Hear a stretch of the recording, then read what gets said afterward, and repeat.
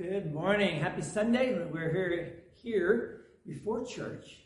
So you can see there's this kind of dark. We have the trees lit.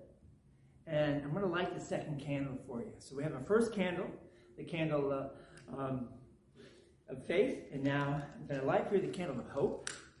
Here on the second Sunday of Advent. Okay. And we're going to focus on Isaiah chapter 9 still. I read yesterday. Verse 6. Let me read it to you. It says, "And the government shall be upon his shoulders, and his name shall be called Wonderful Counselor, Mighty God, Everlasting Father, Prince of Peace." Many of you have probably heard those words before. We hear them almost every year. There's a song out there, too, that has all those words in it. So how many of you who are alive today remember Franklin Delano Roosevelt, known as FDR, or maybe heard of him? He was the 32nd president of the United States, and he himself often endured long receiving lines at the White House. He would complain that no one paid any attention to what he said. One day, to each person who shook his hand, FDR said these words. Let me read them to you. It says, "This morning I murdered my mother-in-law." You want to know how people responded? They said, "Marvelous! Marvelous! Keep up the good work. We're so proud of you." Finally, the ambassador from Bolivia went through the line, shook his hand, and he actually listened to FDR.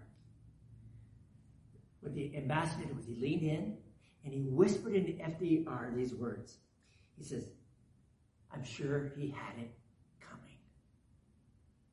I smile. I think that's a hilarious story, but it's also a sad story too, isn't it? How many times does Jesus speak to you and me and we don't listen?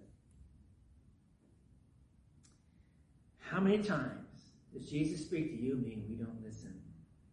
We're caught up in a daze, or something else is on our mind, or just something, and it just takes us away. Maybe it's just simply the stress of the holidays. Anybody out there has stress? As Christmas is coming up here, what am I going to get the kids, the grandkids, my husband, my wife? Oh my goodness! Do I have any money? Can I give enough to give to the church? What am I going to do? How many times does Jesus speak to us and we're too busy to listen to him? Listen to these words again. Chapter 9, verse 6. And I invite you to listen very carefully. "The government shall be upon his shoulder." Christ has all authority on earth. It's not the government of the United States or the government of China, the government of Thailand, or you fill in the blank.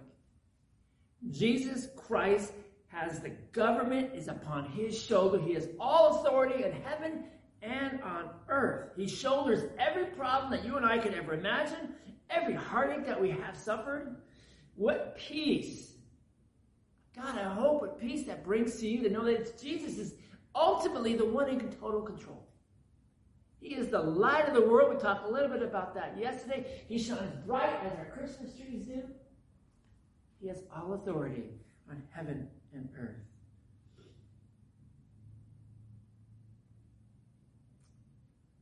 But you know what I think brings even more gladness? Is the fact that because of Jesus, that child that we celebrate in a couple of weeks, born in a manger, with animals all around. The baby would grow up and die for you and me. He takes away our sins and he gives us forgiveness. What a Christmas present for you and me. Pray with me, would you? Thank you, Jesus. Thank you for shouldering all my sins. Thank you for taking them away from me, so I am now acceptable to the Father because of you. Thank you for that Christmas gift. Amen. He's got broad shoulders. He carries the weight of the world. He's carrying the weight of those out there who do not know him. Go and share God's peace with others. Hope to see you later on today here with us, either in our sanctuary or online. And 9 o'clock. Go in peace, serve the Lord. We'll see you later.